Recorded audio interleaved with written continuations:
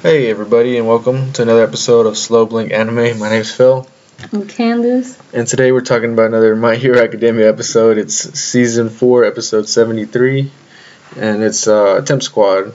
So mainly this is just about how the League of Villains is joined up with the Shihasakai, and they're kind of working together, and it explains it more. And it was just a really brief episode, kind of like an in-between before an exciting one. Because we just saw the preview for the episode 74 with Lemillion, and that one looks like it's gonna be crazy. I just want to watch that episode. Yeah, that's what we. Like written. Yeah. So anyway, we're gonna talk about this one a little bit. One of the big things that I wanted to ask you about, see what you think. Did it look like Twice? Twice. Did it look like he was talking to himself, like two different voices was talking?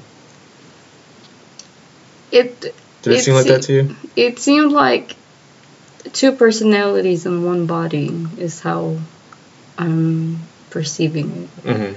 It's like apparently he has to be covered, or his head has to be covered so he can control himself more, or else the other one overpowers the other personality, is how I'm looking at it. Mm-hmm. Do you think it's like two different personality wise, or is it like a mental illness, or is it like two different people inside of him?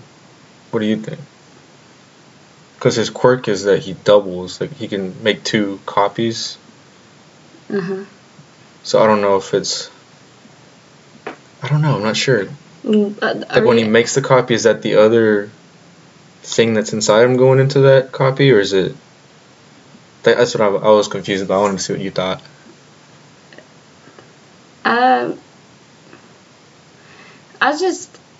All I can see for him is like what I said, Mm-hmm. like two different personalities. Obviously, one is stronger than the other. Mm-hmm. The one is more mellow. The other one is more, like timid and reluctant to do stuff. Yeah, that's a mellow one. Yeah, that's what I think. And then the other one's more evil. Evil? I guess it's like because when they were talking to what's his face? Which one? The leader? They were talking to their boss. Oh, Shigaraki? Yeah, Shigaraki. Mm-hmm. Shigaraki, yeah.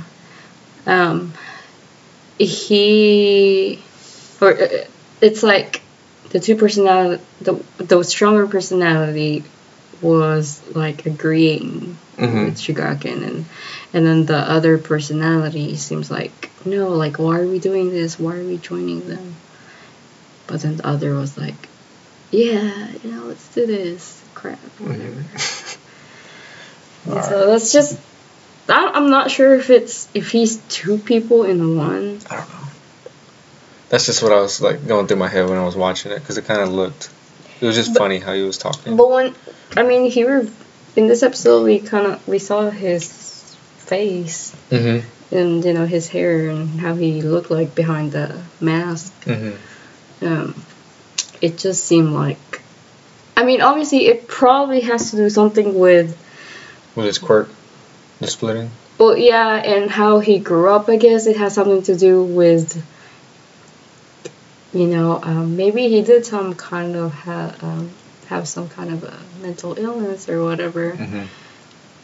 But maybe how he grew up, like maybe something bad happened to him, and he grew up like that. Yeah, because we're kind of getting backstories on a lot of these characters, like all of these bad ones. Like we got one for the Rappa.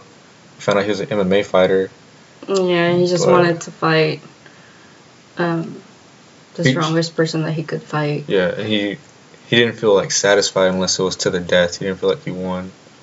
I think that was his biggest thing. Yeah.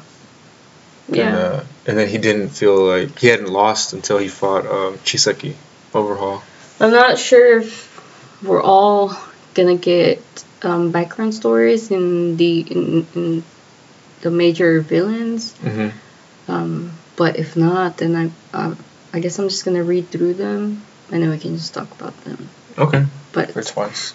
But I'm just gonna maybe wait because I really want to see this next episode. Yeah, we do. I really do too. But anyway, and then Himiko feels like she's just freaky just to be freaky and crazy. Oh, she's just a psycho. That's just what she is. Like no reason. She's like your perfect villain, I guess. Uh-huh. But, and I think she's the most useful, I would say. Yeah, her quirk is It's very, very useful for their group. Mm-hmm. And she got Rocklock's blood right away in that first scene, right? Yeah. And she transformed into him, and thank goodness Aizawa has some sense. And Deku's like, hey, good, all right, this is what's going on. Deku's like, hey, you okay? Yeah. I'm glad you got away. Yeah. What a save. But Aizawa. Well, obviously Aizawa wouldn't be tricked that fast or that easy, and so he caught on to it and he mentioned it, and then she got caught, and she tried to get Aizawa's blood. I think she did get his blood. She did, but she left the knife. It was that knife that he got? See, I don't know. Because she had 2 knives. See, I don't know. I don't know about that part. I know that the knife that she used to injure Aizawa and with Aizawa's blood on it, she left that knife. But I don't know if she used another knife that we might have missed and that she hid it, and maybe she's trying to make them think that she didn't get his blood. Yeah. And so, I don't know. Maybe I'm reading too much into it. Mm-hmm. I don't know, but it was pretty cool, that little fight scene, and we both thought this too while we were watching it. Why did Deku take forever to break the wall? Why did anybody take forever to break that wall? Like, everybody was like, okay, there's a wall, and then Aizawa, or no, not Aizawa. Was it Aizawa or Night Eye that mentioned that the walls are not thick? Because they're able to... Yeah, somebody said that. Somebody said that the... Because they can still hear each other through the walls. And I'm like, okay, you know the fact that y'all can break walls. 2, somebody confirmed that the walls are not even thick. And so the first instinct would be break that freaking wall. But then everybody waited. Jeez. And then they even have cops in there. I don't even know what the cops are doing there. They're just useless. They're just in the way. Yeah, it seems like the cops are like...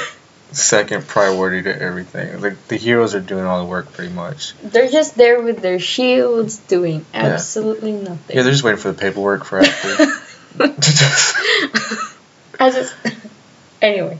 There's so many things. That was cool. We got to see Night Eye fight. That was pretty cool. Yeah. Yeah. And did you see he was ripped too? It's pretty neat. And I know that we're gonna see more of him, but that's like a little introduction of how he's gonna fight. Yeah. But and that kind of answered some questions that, okay, we know that he can see the future, but can he fight? Yeah, well, because it was a surprise when I saw him fighting, because he just looked like a normal person, but he was a businessman. Yeah, like a business, like Twice said when he saw him. But he was All Might's sidekick for like years. Yeah, too, so like it makes sense he would be strong. That's true, but but also, like, sometimes strong people can be non-physical. Like, they're used more for brains rather than for physical fighting, and you know, stuff like that. But we know that Psychic can fight. Yeah, he was good. That was surprising. It was cool. So that was really good. It's one of the highlights of his ripped suit. But yeah, I don't know if you thought this, but did Twice remind you of like Deadpool? Like the way he acts and like the whole costume too, even like how he's dressed. Kinda. Like a little comedy type.